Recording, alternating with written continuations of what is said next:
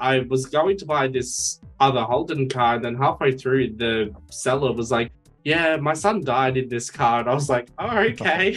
And he's like, yeah, so we did have to get it fixed. So like, you check the logbook, it's all really great history. And I was like, look, I still would have bought it if it wasn't for the fact the seller went on this big tangent about how he will only sell to Holden people who love Holden. And I was like, I can't lie my way out of this. I can't pretend I know shit about Holden when most of my family have driven a Ford or a Daewoo. So...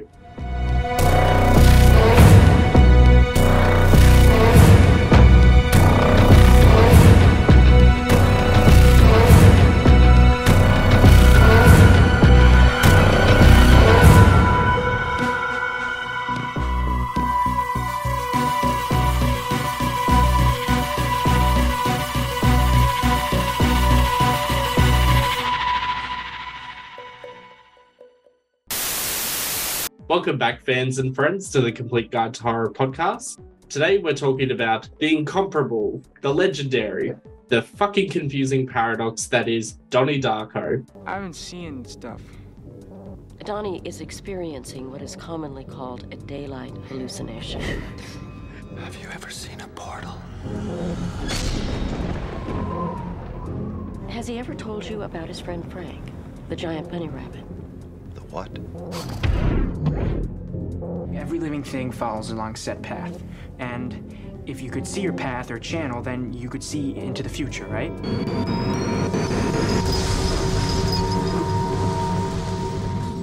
You got away with it. What is going to happen? We have a few days left before they catch me.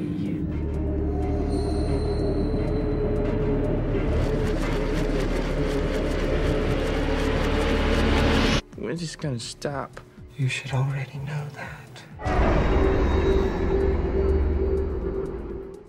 The 2001 film starring Jake Gyllenhaal, Drew Barrymore, and some other people I forgot.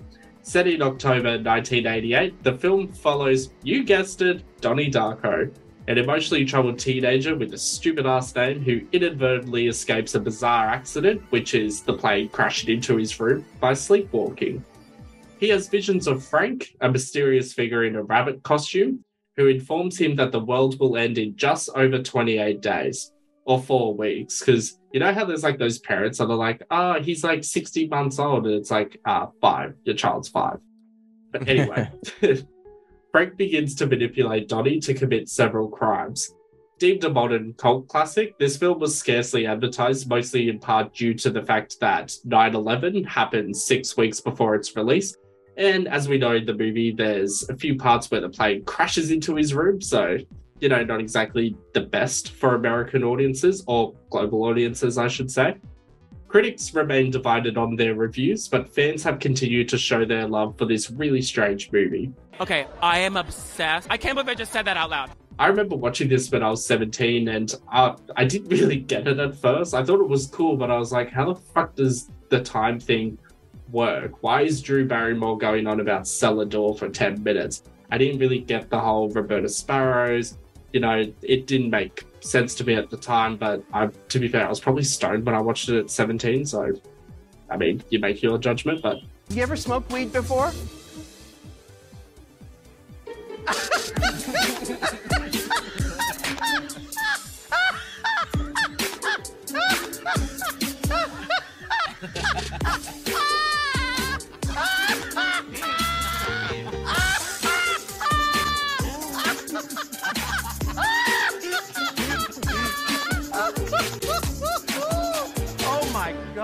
Like, I will say, it did kickstart my foray into similar weirdish movies, you know, like anything by David Lynch, Mulholland Drive, Lost Highway, The Box, starring Cameron Diaz, and also directed by the same person as Donnie Darko, which follows similar weirdish themes around, like, mortality, time manipulation, all that kind of stuff. So I felt like I joined that kind of bandwagon around that time.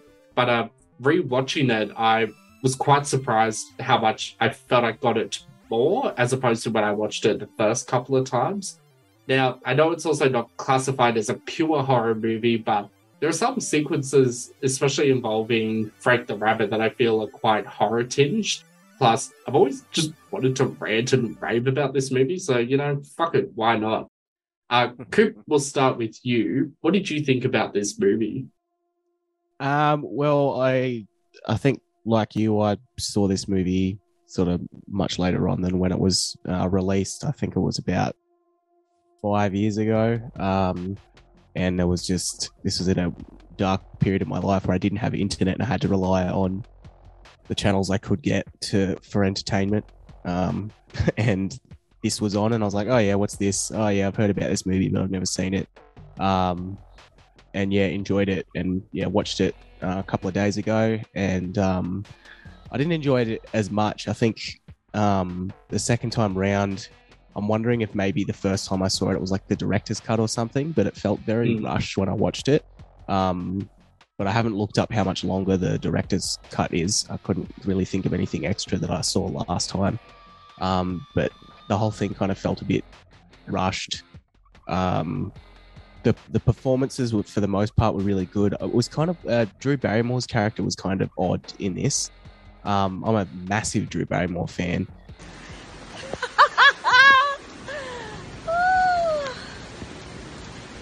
Whenever you can go out into the rain, do not miss the opportunity. But I don't know, she was just kind of like there, and it didn't seem to flow with a lot of the other characters. It was a bit of a strange character. There were a couple of strange characters, particularly in that opening scene where you see it's just like cameo after cameo. You see Patrick Swayze, you see Drew Barrymore, John Cena, and I can't remember the rest of them, but there's so many famous people in this movie.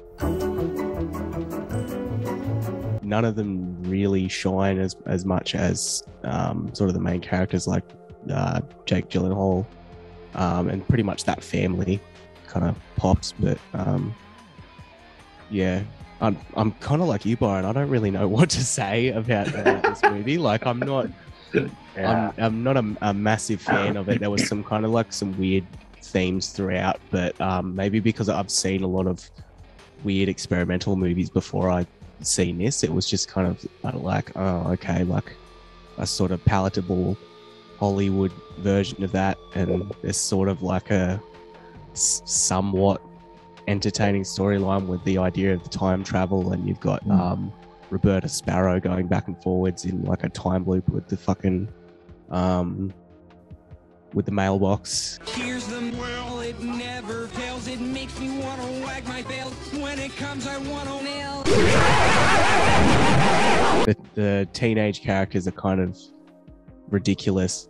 And I'd like to point out as well, the idea of Seth Rogen being a bully is hilarious. Yeah. He's great. He's a wonderful lab partner, so it's going to be cool. We'll keep an eye on her. Why don't you go fuck yourself, you weird little prick? I'm a teacher, okay? You can't talk to me like that, guy. I'm not a student, so I can say whatever the fuck I want. You chimp fucking Actually, little bastard. Oh, really? I didn't catch that it was Seth Rogen until I rewatched this a couple of days ago, and I was like, I know him from somewhere. He's like that comedy guy, but I always confuse Seth Rogen with like Jonah Hill and like three other people at the same time. But yeah, I could never actually figure out what this film was trying to say, like what its statement was. Because it's like, is it saying life is meaningless, life is always on a path, but we can change it, but we can't because we're in a loop. Rabbits are fucking scary. Don't trust mirrors. But yeah, I could never all of the work above. it out. Yeah. And this is quite what's the word? I was going to say problematic, but it's not that word. It's a recurring thing with Richard Kelly's other work. So, you know, bringing up The Box, which was released 8 years afterwards, it's also very confusing in that it goes into a million different pathways, and it's, again, all about destiny and time and choice and everything, but I could never figure out what the hell the message was supposed to be, nor did the ending actually mean anything at the same time. So I think in this case with Donnie Darko, it's I don't think the writer knew what the fuck he wanted. He was like, let's make all these different branches. Let's go this plot line. Let's talk about the hypocrisy with religion. Let's talk about time travel. And then he's like, fuck, I don't know how to wrap this all up. So, and then he woke up and a plane crashed into him. The end. Yeah. And the interesting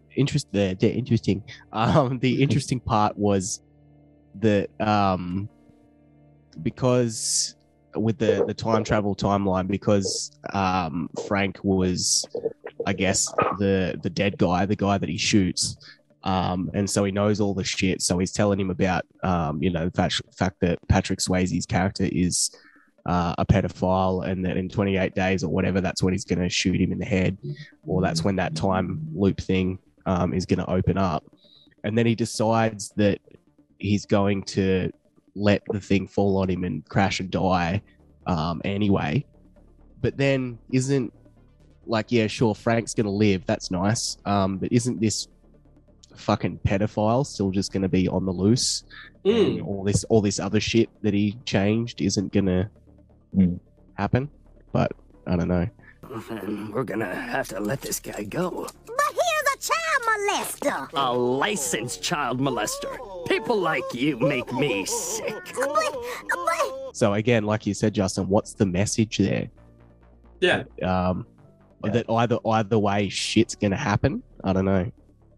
And he didn't have to shoot that guy in the head. Yeah, I never got that. He could have, like, literally, he saw that coming, and like he did see Frank take the mask off and have the hole in his eye. So why didn't he just make a different choice? If he was able to make the choice to just stay in bed and get hit by the piece of the plane, why didn't he just not shoot Frank? I don't know. Yeah, it's very, very confusing, and I think only the hardcore Donnie Darko fans know this, but there is a sequel called S. Darko that follows Donnie Darko's younger sister, played by Davy Chase, who, funnily enough, also played Samara in the Ring films. That sequel, honestly, there's a reason why some things are direct to DVD, but this thing should have been like direct to car wash or direct to the dumpster. Fucking that bad. Still. Huh?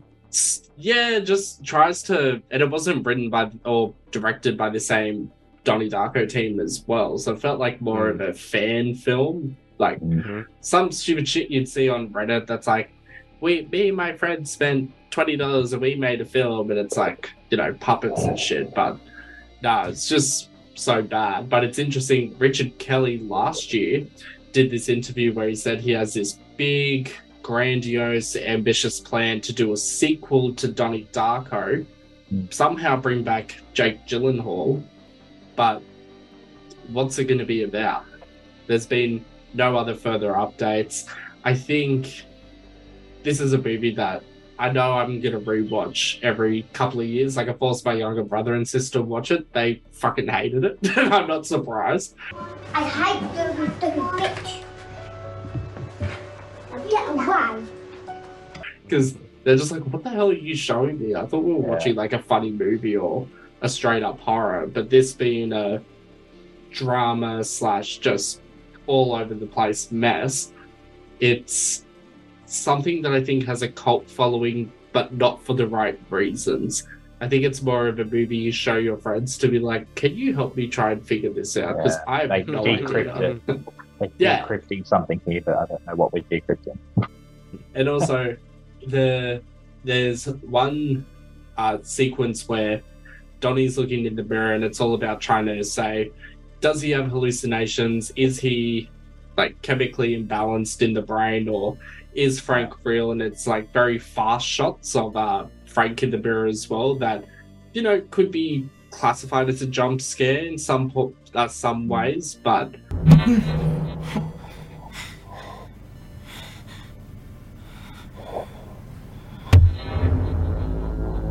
how can you do that?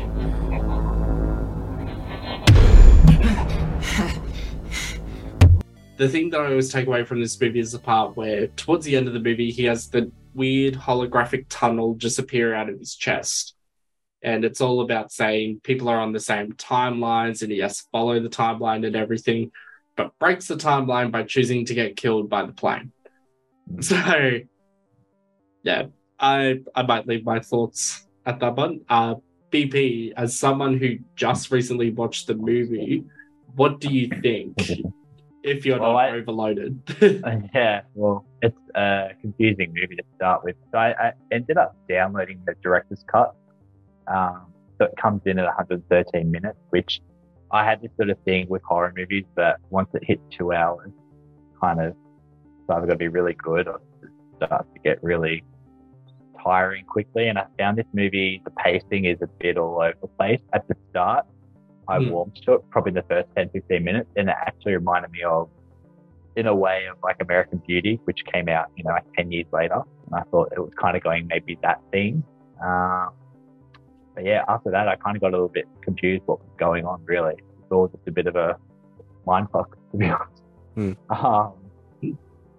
I think there, as Coop said, there's so many characters at the start that get introduced, like Patrick Swayze, Drew Barrymore, but Jake Gyllenhaal in there. You've even got Seth Rogen, and I feel like someone in like Patrick Swayze wasn't utilised good enough for the movie. Like, he's in there, but I just don't think people aren't gonna. Well, I don't think this would be a role that people would remember him for. It's sort of one that sort of comes into the back, like just sort of the filler. Yeah, I don't really know what to think of this movie, or kind of left questioning what was really happening the whole time. Like, I sort of tried to understand to a point, and then they started introducing these chapter 1, chapter 2 things, and I think that's where things started to get a little bit like, okay. Yeah. So I kind of got a little bit lost in, I guess, everything that was going on. It's a different type of movie. It's not one that I generally would go for. And as I guess Justin and Coop said, I guess there's a cult following there somewhere, but for me, the replay value is very low. Like, I wouldn't watch this one again. Yeah, it's just a different type of movie. I'm sort of glad there's movies out there that are like that, but it's not really something I would watch again. Yeah. It's a interesting point about the running time of the movie and the chapters as well. I find only 2 other films I've watched have used that chapter sequence to its advantage. So Promising Young Woman is a movie that does that thing, but instead of it saying like chapter 1 or chapter 3, it has just like 1, then it has 2, then 3. I think it goes all the way up to 5, but it's like brilliantly paced. So it's one of those movies where if you haven't seen it, go watch it. But last night I watched Everything Everywhere All at Once. I had seen the trailer for the movie, and it was something that interested me, but I was going to wait till it came out on Netflix or Stan or whatever. Lucky for me, one of my friends had bought it, so we watched it last night. It has a running time of about 2 hours and 25 minutes, I think, and it's split into 3 main chapters as well. But I love that movie. I was fully invested. I won't spoil anything, but it's something that I was waiting on the edge of my seat for the next scene to happen. Whereas Donnie Darko, I'm even trying to think now in like preparation ahead of the next question, but I can't really remember full sequences. And I've seen this movie plenty of times, but the only things I can really think of are Drew Barrymore talking about cellar door because she's an English teacher, Roberta Sparrow's with the mailbox, the weird tunnel rainbow bullshit that happens at the end, and then the plane crash. But everything else, I think I remember little segments, but I can't remember full quotes. Because I was gonna even just trying to think about, what's my favorite part of the movie. For me, it is when Donnie Darko stands up to the religious hypocrisy during the school presentation, but I can't remember word for word what he says. It was just something around telling him to get fucked or something. You're right, actually. I am. I'm pretty troubled and I'm pretty confused, but I'm afraid, really, really afraid. Really afraid, but I think you're fucking Antichrist.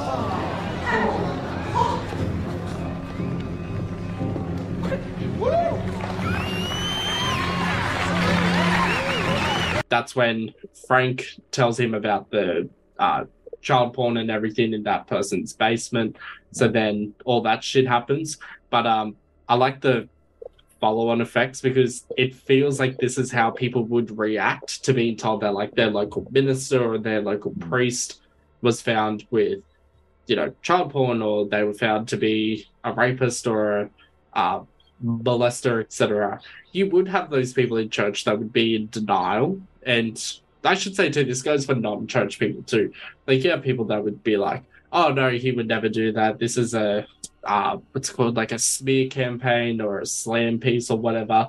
And I like that they wrote that character of the uptight conservative woman to still be defending this like pedophile, because that's what would happen in real life. You would 100% see those kinds of people. As you can see, the lifeline is divided into two polar extremes, fear and love. Fear is in the negative energy spectrum, and love is in the positive energy spectrum. Duh. Excuse me? No, duh is a product of fear. I don't know if either of you noticed this. The uptight Christian lady, Kitty Farmer, was the character's name. Did either of you two recognize her from maybe another movie that we've done in this while we've been doing this podcast? Do you mean like the principal lady?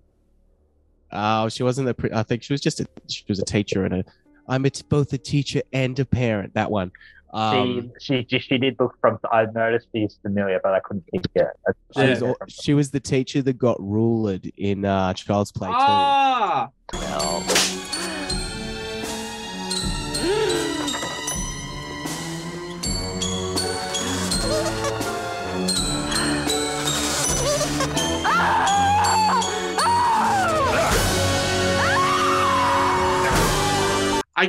I was going to say that, but I felt like that dumbass kid that yells out the wrong answer in class. Yeah. I mean, I enjoyed everything bad happening to her. Like that actress is so good. Like she plays like a villain, like a hateable person, particularly, I guess, a horrible teacher, really, really well. As far as that rendition of Mad World's pretty cool, I guess. That's wait till you see. I was gonna say, wait till you see the cover of Mad World in Riverdale season 2. Yeah, we get it. I sign us up for a duet. That Donnie Darko song you love, or hopefully strongly like at least. Aren't you? Or can you not do that either?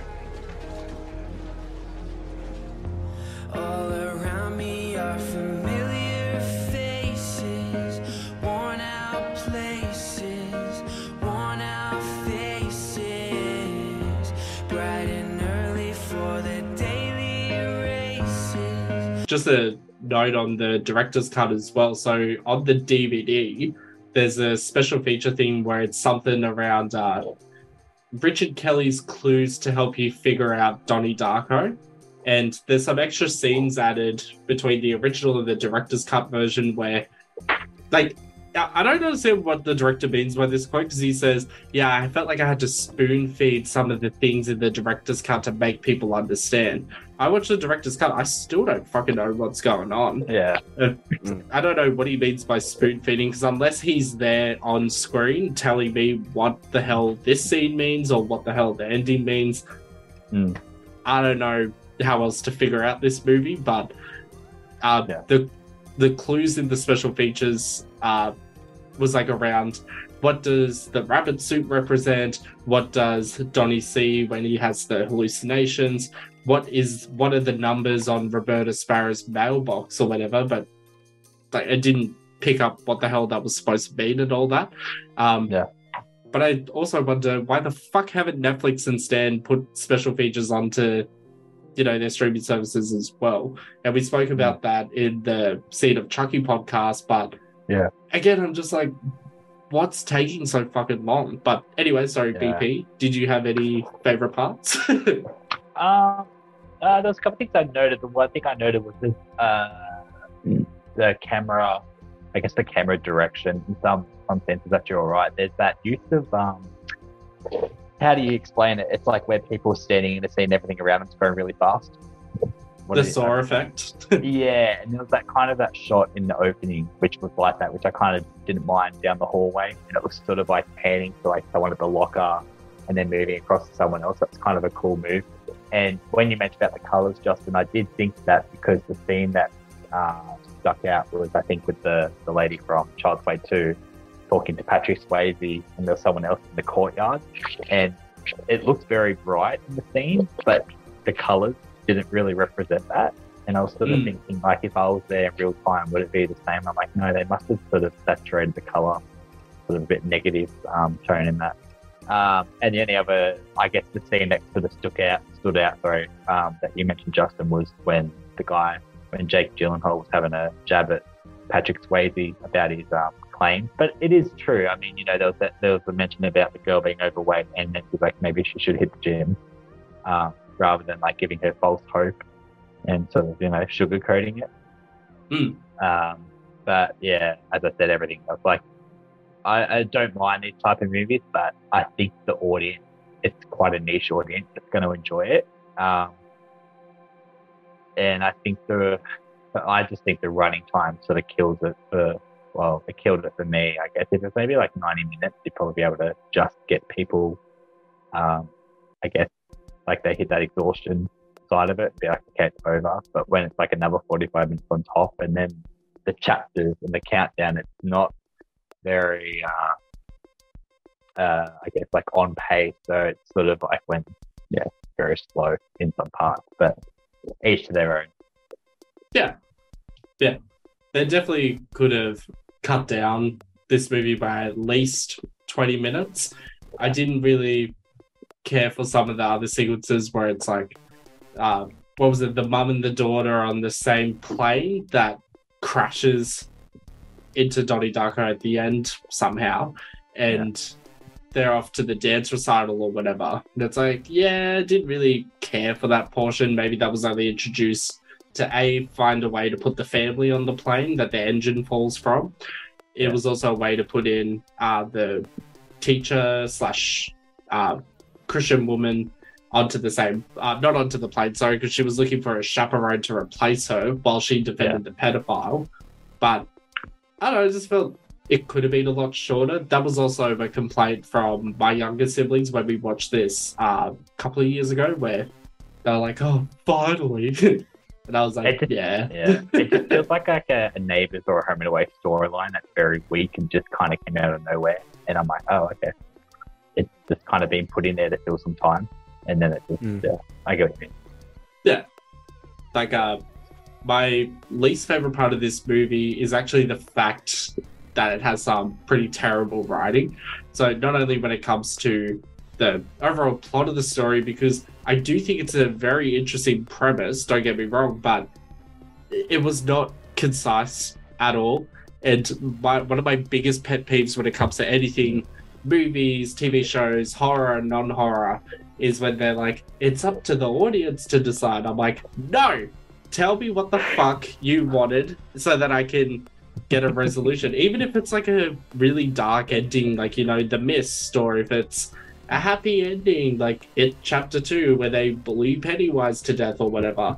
Just have a clear fucking ending so that I can figure out how I'm supposed to feel about this. Not, try and be like, oh, he died, but everyone remembers him somehow, but not really. But also, and this is not the actor's fault, it's not Jake Gyllenhaal's fault, it's not his girlfriend or whatever, but some of the dialogue and also the, not necessarily costume design, but it felt like 40-year-old people trying to write how they think teenagers talk. Yeah. 1000%. Like, I don't know. I find this issue with a lot of movies, particularly Netflix series now, where, like, early 2000s, it was very much trying to capture on, like, SMS lingo, or trying to be, like, all angsty and... You could suck a fuck. Yeah. That, whereas Fuck, what was that movie where Rebel Wilson plays the Oh, cheerleader? Yeah, senior year. No, senior year. Senior year, that's it. It's a Yeah, it felt half-assed, half funny, but half cringy. And it is also, I think, Rebel Wilson trying to be funny. And I think, this sounds bad, but I think her not being maybe her body like it was doesn't really come off in this movie, maybe. I don't know. That also might have a bit of something to do with it.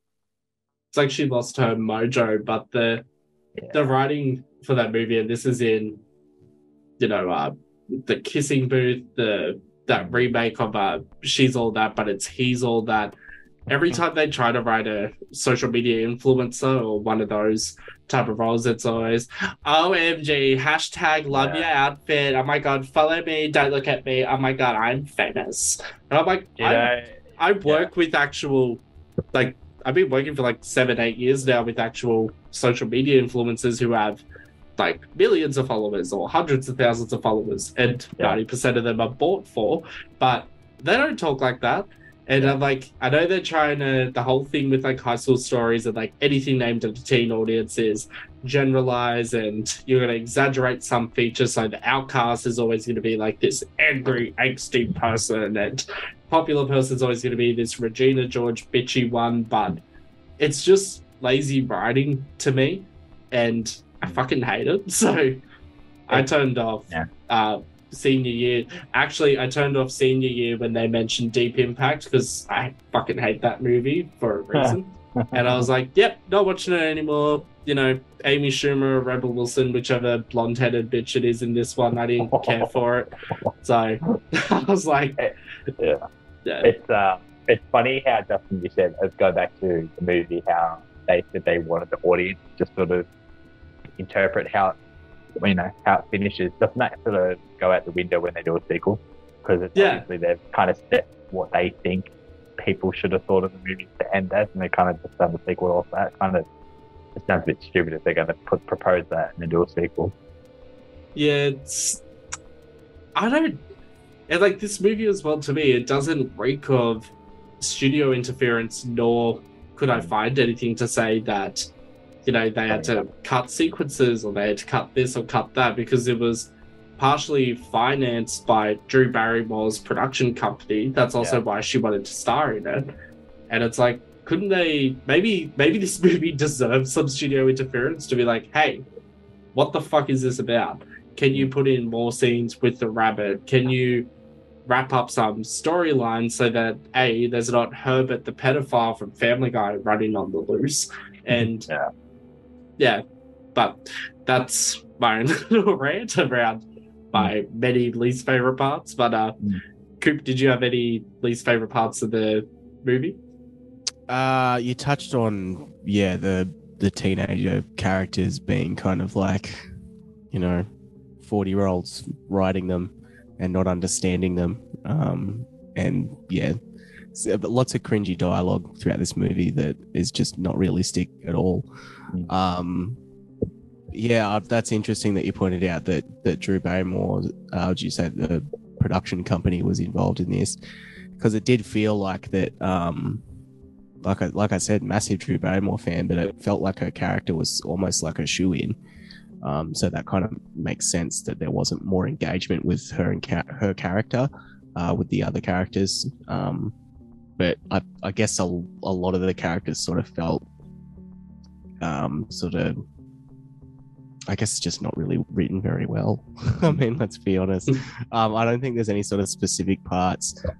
Even though I just said the fact that Mad World version is good by Gary Jules, that is also just like a stupid cringy ass scene towards the end of that movie, to like try and trick the audience into thinking that this whole movie was this really well thought out, well written, well pondered philosophical ride, when it really just didn't know what it was anyway. So that bit at the end is very much a slap in the face, I feel, after sitting through it. So probably right at the end of the movie, when you just realize you're not really going to get any real closure as to the pacing and why everything happened, it just kind of, yeah, it doesn't leave a very good taste in your mouth, I don't think. It's a very confusing movie. I completely forgot as well just how fucking open-ended, not only the ending, but the whole concept itself is just very unclear. So I feel like I should have actually warned you both a bit more before recommending this movie. But yeah, I think it's good to probably get us out of our comfort zones of what movies, because we all have like different tastes, as examined even by like our choices today, kind of a thing. But I think it's probably a good thing because I've never seen this movie, and it's interesting to sort of like even witness someone like Jake Gyllenhaal or Seth Rogen when he's not really known that, to sort of be in these movies in the background and sort of see where they are today. That's also interesting. It was as though this plan had been with him all his life, pondered through the seasons. Now, in his 15th year, crystallized with the pain of puberty. It'd be interesting to see what the trailer was for this movie, to see if it actually is like commercially appealing, or if the trailer's in the same realm of how the movie sort of paces. I don't think it went to a box office, did it? It got released in theaters, but it wasn't a wide opening. It was quite small. The only trailer, $7.5 million at box office on a $4.5 million budget. And considering limited release or something, considering that was 21 years ago as well, where inflation, most box offices were doing at least triple that.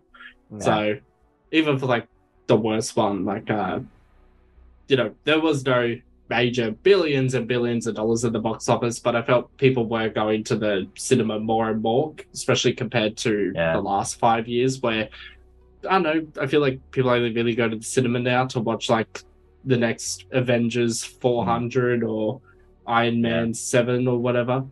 I think the issue is, while I'm thinking about the movie, the only real redeeming factor to go see it would probably be for Patrick Swayze, because I don't think Drew Barrymore was famous at all then, nor Jake Gyllenhaal. Drew Barrymore was being famous since the 80s. Oh, was she? No. She was in E.T. Firestarter. And Firestarter. Okay. There was also that movie we recapped called Scream. Yeah. No, and Charlie's Angels was already out by then, so. Okay, yes. Okay. Well, E.T. came out before it, so yeah, that makes sense. Sorry that we just had to come to a raging defense of Drew Barrymore's illustrious career. Don't get me started. Sorry, I'm stupid on my forehead. Yeah, but I probably would have just pushed more. I guess. Okay, we'll push more on Drew Barrymore and Patrick Swayze. But I don't, like I said, Patrick Swayze wasn't utilised well enough, I don't think. It's like Jake Gyllenhaal as well. I don't know if there was I can't remember the term for it, but it's like there's like the whole craze at the moment around Pete Davidson being like the ultimate dream guy or whatever, for lack of a better word.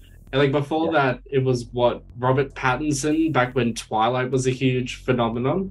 Yeah. So could Jake Gyllenhaal maybe have been marketed better to be like that 2001 version of like the deathly sick looking white guy that all the girls love? But I don't know. I don't think I've ever heard, even, my female friends in high school and whatnot, it was never like, oh, Jake Gyllenhaal's so cute, oh my god. Never heard anyone say it like that. So I just had a mind blank because I'm looking at People Under the Stairs when the movie came out, and I'm looking at that thinking it was this movie going, it was 91. That's why I had a mind blank.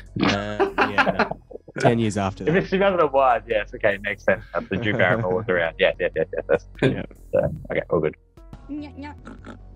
If we talk about Donnie Darko as a concept and if it holds up today, I don't necessarily think it would hold up today in its current state.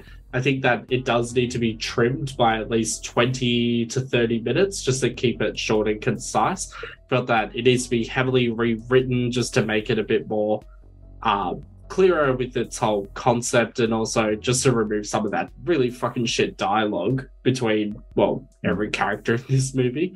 I don't know why, and I have a feeling I'm right about this. I feel like Drew Barrymore's character just waffles on and on and on, that I remembered fast forwarding through a scene last time I watched this, but I don't know, just it's an interesting concept. Do I think it's a good concept? Not really. But Coop, do you have any thoughts on the concept, or it's like whether it holds up today? Well, I was just actually reading that basically the way this was written.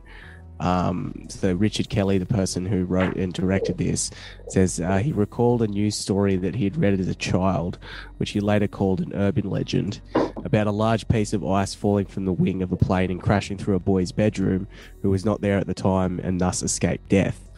Kelly used this to develop an initial idea of a jet engine falling onto a house, and no one could determine its origin, and built the rest of the script from there. So it sounds like pretty much this movie was kind of put together like pieces in a puzzle, and that's probably why it's so oddly paced and themes thrown together, I would say. So I probably not a very, very good concept given the way that it was thrown together. But I mean, everybody loves a mystery, but I don't know, I wasn't sitting there like, oh, what's going on the whole time. Like, it wasn't one of those movies. Like, I wasn't like, whoa, I can't wait to watch this story unravel. It really wasn't like that at all. Watching this movie, it didn't have that grab that it should in a mystery kind of movie. So I'd say no, basically, because it's meant to be like a mystery thriller type thing, but you're not invested. Yeah. I did. Well, I mean, I wasn't anyway. I'm sure there's people out there that love this movie and found that it absolutely reeled them in, but it just didn't do that with me at all. And I feel like that's what it was meant to do. It's interesting learning about Richard Kelly's the whole basis of why he wrote it. It almost sounds like a Year 12 standard English assessment task. You know, write about why the boy didn't get killed by the jet engine, and then someone came up with this entire bullshit concept around time travel paradoxes, and the teacher's probably reading it being like, this could be a movie. Maybe when he was writing this, someone should have just been saying, hey, time to put the computer away, it's a shit script, do something else. But as we've seen, especially with Southland Tales and The Box, he's just not a good writer, so... And also, he stole The Box from a Twilight Zone episode, so... Yeah, I'll get into that when we get into that movie, but... yeah, fully agree. BP, what are your thoughts? What's the question? Is this if it still lived up? Yeah, if you thought it was a good concept, and if you think this movie holds up today. Well, as I said earlier, like a couple of times, it's different. I appreciate a movie, I guess, that goes outside the box and does something different. In the world of 2001, I'm not sure if there were many other movies out there, sort of like psychological thrillers or whatever thriller, that were sort of doing this type of movie. So it's nice to see a movie being made like that. As I said earlier, though, it's and as Coop said, it's not one that you're really like, oh my god, what's going to happen next? And I'm like actively watching the screen. I think the movie now looks a bit dated, and if anything, it's just got a bit of baggage around it. And as you said, Justin, if they could cut it down a bit, maybe tighten the script up a bit, maybe fix it a little bit, it could actually turn into something good. And I wouldn't be surprised if a remake's not actually in the works for this, as everything at the moment is. So I can imagine someone's probably going to do something on it soon and try and put it, I don't know, make it a bit more broader, maybe commercial, a bit more commercially appealing, but still appeal to a niche market of sorts.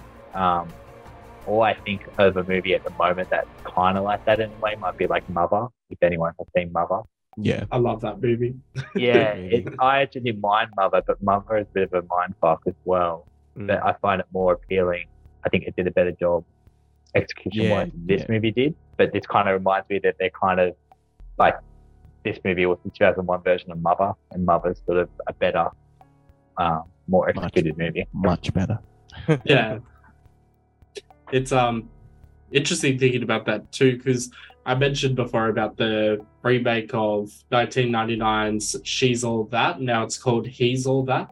I could easily see them swapping the gender around with this one, and maybe it's like Connie Darko or like some stupid twist to it. But like, as long as it has better writing, I'm all down for it. But for the moment, I think this movie has a lot to improve on.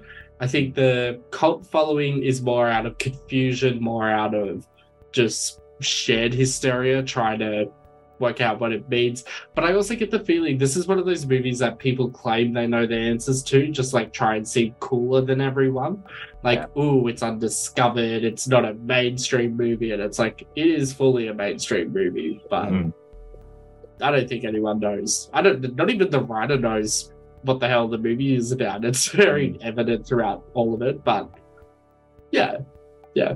Anyways, just wanted to say BP and Coop, thank you both for joining me again today. Dankeschön. Thank you. Listeners, in our next set of episodes, we discuss The People Under the Stairs, the 1991 horror comedy film directed by Wes Craven, in which a young boy and two adult robbers become trapped in a house belonging to a very strange couple after breaking in to steal their collection of rare coins. In every neighborhood, there is one house that adults whisper about, and children cross the street to avoid. Now, Wes Craven, creator of A Nightmare on Elm Street, takes you inside. Something's in there. We gotta get out of here, Leroy. All sorts of rumors about what goes on in that house. The police never took it serious. She's been feeding that thing between the walls again. Very, very tense about this. What goes on in this house is a sin. But what goes on under the stairs is a nightmare.